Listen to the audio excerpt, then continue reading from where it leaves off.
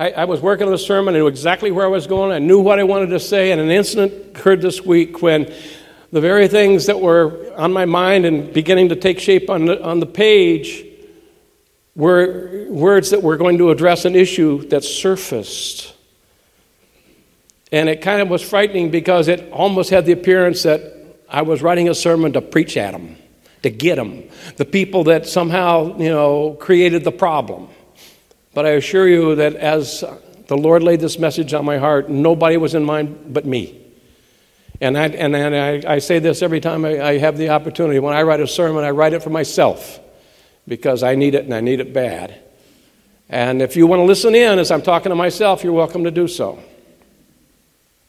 So let's hear what the Lord has to say to Ron today and eavesdrop as the Holy Spirit works him over, okay?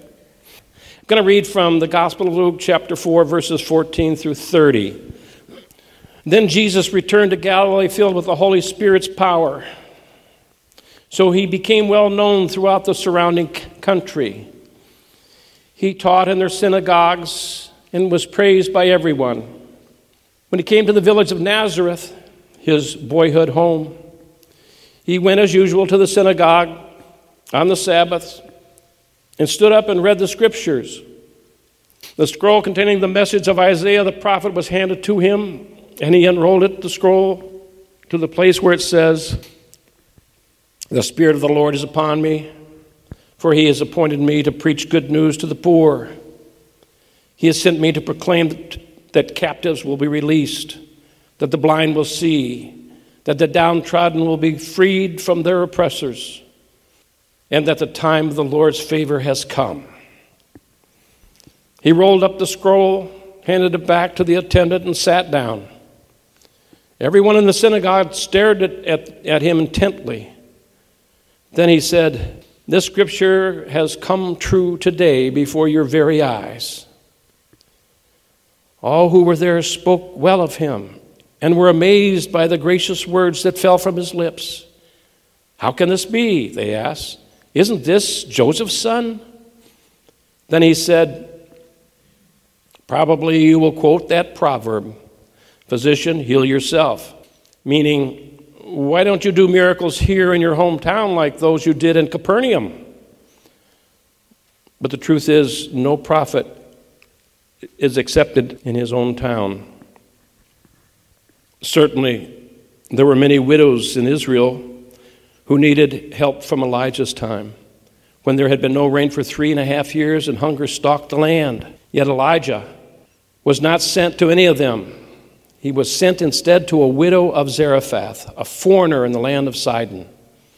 Or to think of the prophet Elisha, who healed Naaman, a Syrian, rather than the many lepers in Israel who needed help. When they heard this, the people in the synagogue were furious, jumped up, they mobbed him and took him at the edge of the hill on which the city was built. They intended to push him over the cliff, but he slipped away through the crowd and left them. I know it's a long passage of Scripture. It's a great story, though, and there's so much to just imagine as you would be in the presence of all that unfolding before you. The applause for Jesus, the questions about Jesus, and then the assaults on Jesus. It all unfolds before us. This morning we'll be looking at the beginning of the ministry of Jesus. And it's significant to note that the Holy Spirit that came upon him as he came up out of the water of his time of baptism, and the Holy Spirit that took him into the wilderness through the time of testing, is the same Holy Spirit that was upon him as he went to his hometown, as he went into the area of Galilee to preach, to teach, to heal, and do miracles. Our text this morning reveals the fact that when Jesus returned to Galilee, as we read in the Gospel of Mark actually, Jesus went into Galilee proclaiming the good news of God. "The time has come," he said. "The kingdom of God is near. Repent and believe the good news." It's interesting that the very message that Jesus began with, as recorded in Mark, is the very message that John had. Jesus is building on the message that John delivered, John the Baptist delivered. The kingdom of heaven is near. And Jesus was not only to build upon that message, but it was also to be in many ways manifested through his very life, his death, and his resurrection. And certainly all that he was telling the people about what was yet to come. We read in parallel texts of this particular passage. It's interesting that none of the other Gospels mention this account in Nazareth. But there is the reference to the fact that he taught in their synagogues and was praised by everyone. He was popular. People really liked what he had to say. So Jesus returns to Nazareth, where he grew up. There had to be some excitement. You know, their hometown boy is coming back, and he's got quite a reputation. He's been teaching and performing miracles, and here he comes. We'll have some time with one of our own. The son of Joseph coming home. You wonder if there was some anticipation of his return to Nazareth. It was on the Sabbath when Jesus was presented the scroll of the prophet of Isaiah. And he says to the people, and the people say, all who were there spoke well of him and were amazed by the gracious words that fell from his lips. As Jesus took that scroll and read from it, the people were awed.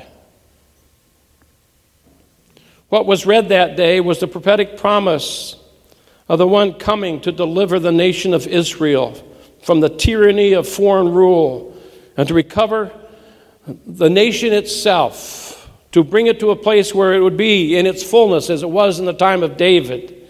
They were looking for and expecting the deliverer, the Messiah.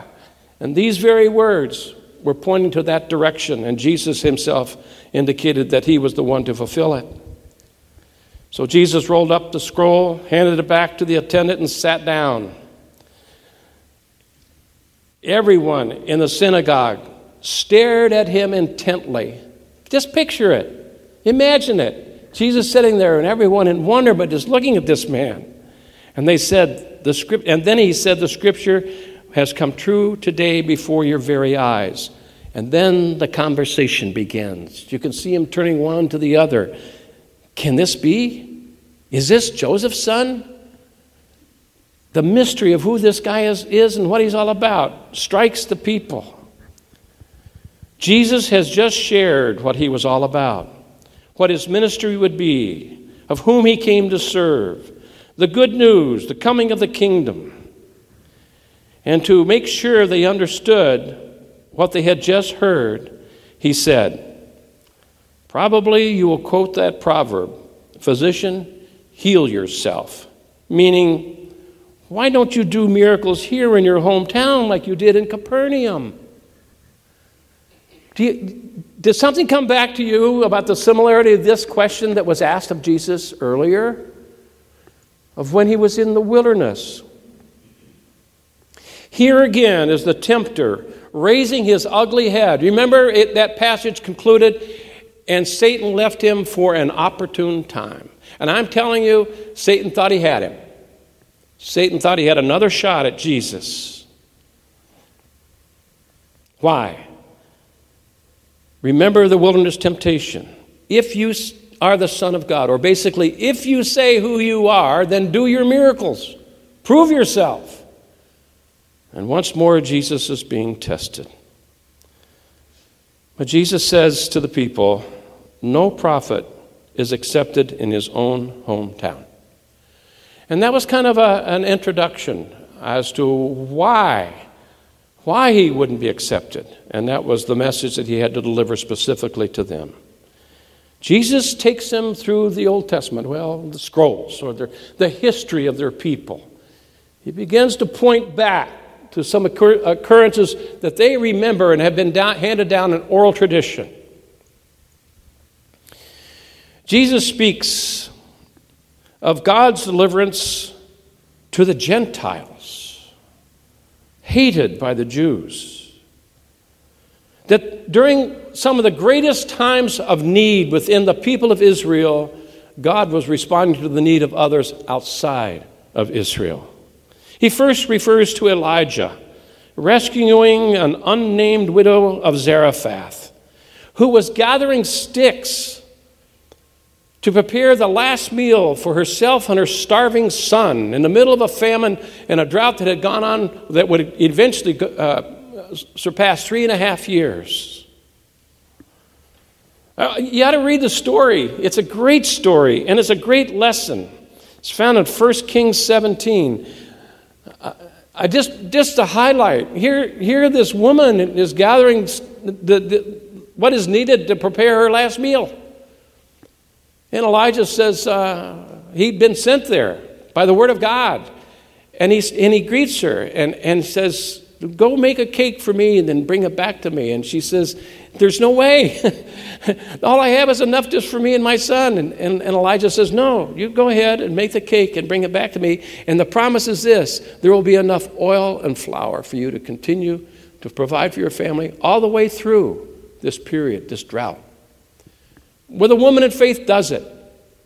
And what Elijah said to her was proven to be true. Elijah ministering to a Gentile during one of the greatest periods of need of the people of Israel. And then Elisha healing Naaman, a commander of the Syrian army, another Gentile outside the camp, not a part of the Israelites. Healing him of leprosy. Great story. 2 Kings chapter 5. Leprosy, wanting to be healed. It's a servant girl who was enslaved by this Syrian army that tells the commander that this is the way to be healed. Go see Elisha and he'll tell you what to do. Elisha doesn't even come out of the house. He gives the commander instructions by a servant to go and anoint yourself or bathe yourself, dip yourself in the river Jordan 7 times. And Naaman isn't up for it. Not going to do it at all. But then he is persuaded by some of his own soldiers to do that. And he does it, and he's healed. Once more, this man healed of leprosy when leprosy was so common among the people of Israel. This is when the mumblings turned into grumblings, and whispers became shouts of anger. Why in the world would they so quickly turn against Jesus when just a few minutes ago, I quote, spoke well of him and were amazed by gracious words that fell from his lips? The crowd had turned on him. Well, I think there's probably 2 or 3 reasons we can at least consider why they may have turned on him. One, there was an expectation of being the recipients of the miracles for themselves because they had been performed in Capernaum. So why not in Nazareth? After all, he's one of them. They were clamoring for his favor because in some ways they felt that he was indebted to them. Number 2, but when Jesus reminded them of God's favor on the Gentiles, a woman and also a soldier in need, a soldier ruling, serving a foreign army, an enemy army, they were livid that God would so dare share his blessings and dole it out on Gentiles when there was such a great need within the Israelite people. To think that the Gentiles would be recipients of what was promised to them, God's favored, was to make the Gentiles equal to them, and that wasn't something they were ready to buy into.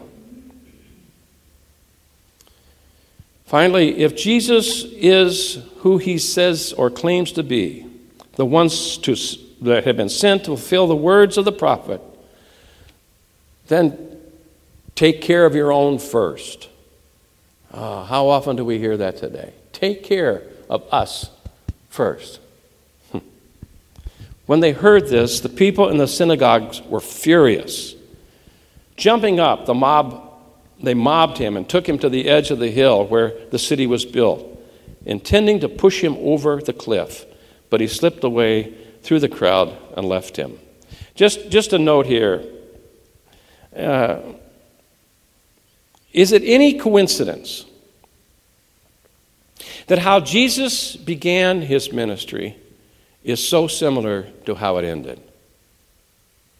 Here he is received warmly by the people until he reveals really who he is, and then they're ready to do him in. It happened in Nazareth as he begins his ministry, and it happened in Jerusalem when his earthly ministry came to an end on a cross. There is also the question asked when people read this passage of Scripture, how in the world did Jesus escape this mob? It says, he slipped away through the crowd and left them. How could that be? Well, I kind of land on another situation in the Scripture where Jesus was facing a mob. And this is what happened. It's recorded in John 18, verses 4 through 6. This is in the garden. This is the night he was being arrested, to be tried, crucified. The crowd is coming. And we read, Jesus, knowing all that was going to happen to him, went out and asked them, "Who is it you want?" "Jesus of Nazareth," they replied. "I am he," Jesus said. And Judas the traitor was standing right there next to them.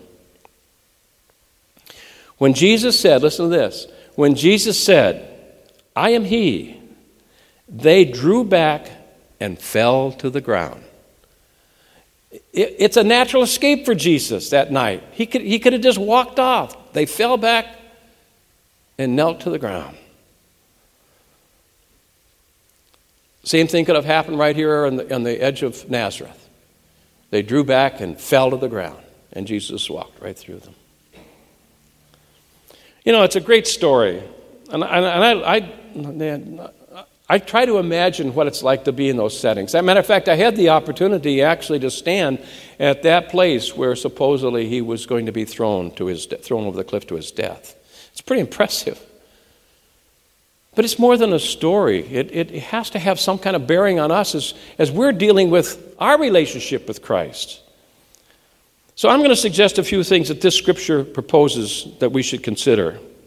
The very thing that Jesus was telling the people of Nazareth, I believe he is telling us today. First off, remember this. As the people of Nazareth were to be recipients of the good news, so are we. We are to be the recipient of the good news. And then Jesus says, he addresses the downtrodden. Well, I think we need to just take some inventory here about where we are in terms of our condition as being downtrodden, being in a position where we need relief from oppressive issues in our lives, issues that could be in the form of illnesses, fractured or painful relationships, unrealistic pressures brought upon us by our peers, or unrealistic expectations of those around us. Downtrodden by these pressures and tests and challenges that come upon us.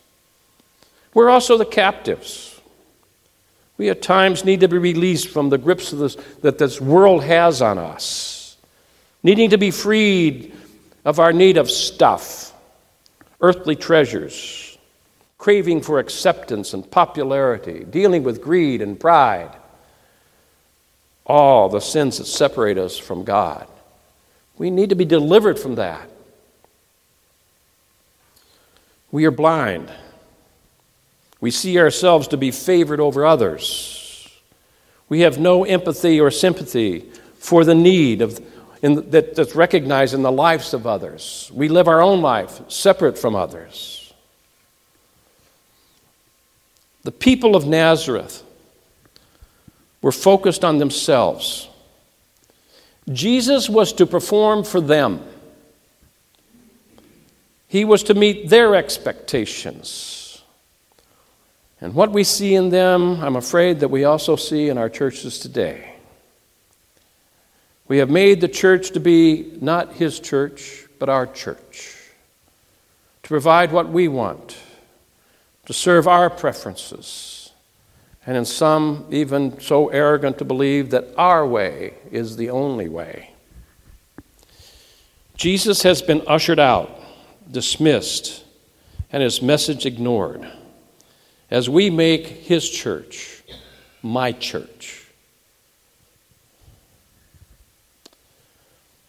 I ran across a quote by Richard Halverson, which I think has done a wonderful job in a very concise way, tracking the history of the church up to today. He says, when the Greeks got the gospel, they turned it into a philosophy. When the Romans got the gospel, they turned it into a government. When the Europeans got the gospel, they turned it into a culture. And when the Americans got the gospel, they turned it into enterprise. I believe this is painfully true. What we have done to the church is not necessarily embracing the body of Christ, and Jesus is ahead of the church, ahead of the body of Christ, but we make ourselves the ones who will give order and direction to the church, instead of doing the very same thing that was evident in this whole story, leaning, depending, listening to the leading of the Holy Spirit. The Holy Spirit pointing us to Christ, who is the head of the church. I was tempted just to kind of go off on a tangent and spend some time talking about the nature of the church, but I don't want to do that. I want us to do this journey through the book of Luke and Acts and let it just kind of come to us piece at a time. And if you'll stick with me on this, I think not only will we come to understanding what Jesus is saying to us individually, but I believe what he is also saying to us collectively as the church, as members, not one, members of the body of Christ. But I want to share with you a mark maybe that we should be shooting for. I was in Gainesville, Florida, visiting a church one time, and they had a bulletin that Sunday. And in the bulletin, they printed something that just nailed it for me, and I brought it home and added to my collection of quotes. I want to read it to you. It really isn't a form of a prayer, but just listen to these words. God, make this church a church of the warm heart, of the open mind, of the adventurous spirit, a church that cares, that offers a Savior to sinners, healing to the hurt, and a challenging to the complacent. A church that looks forward as well as backwards, a worshiping church, a praying church, a working church that inspires courage for this life and a hope for the life to come. A church of the living God. I just find there's so much in that really defines what the church is supposed to be. I want to do one more thing before we wrap this up. You may not remember this, but Matt, some time ago, introduced to us, he actually read from the book, The Valley of Vision. It's a collection of prayers and poems of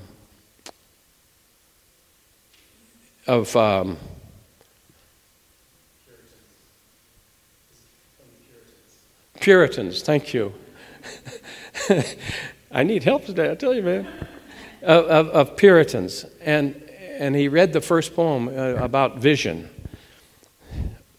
I've been reading a prayer every morning since I got this book. That's part of my exercise, is to read one of these prayers.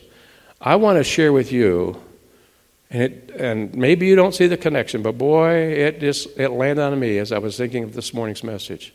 I want to read to you the prayer that I read this morning. The prayer is titled, Happiness. O Lord, help me never to expect any happiness from this world, but only in Thee. Let me not think that I shall be more happy by living to myself, for I can only be happy if employed for Thee. And if I desire to live in this world only to do and suffer what Thou dost allot me, teach me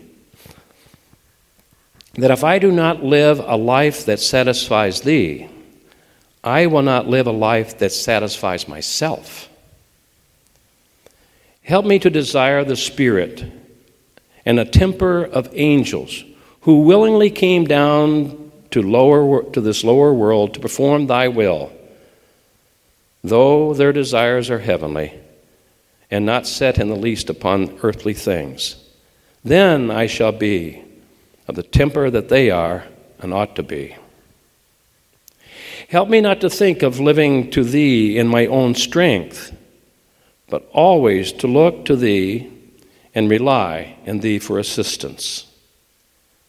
Teach me that there is no greater truth than this, that I can do nothing of myself. Lord, this is the life that no unconverted man can live. Yet it is an end that every godly soul preserves and pursues. Let it be then my concern to devote myself all to thee. Make me more fruitful and more spiritual from barrenness and my daily affliction and load. How precious is time, and how painful to see it fly, with little done to good purpose. I need thy help. Oh, may my soul sensibly depend upon thee for all sanctification and every accomplishment of thy purposes for me, for the world, and for thy kingdom. Amen.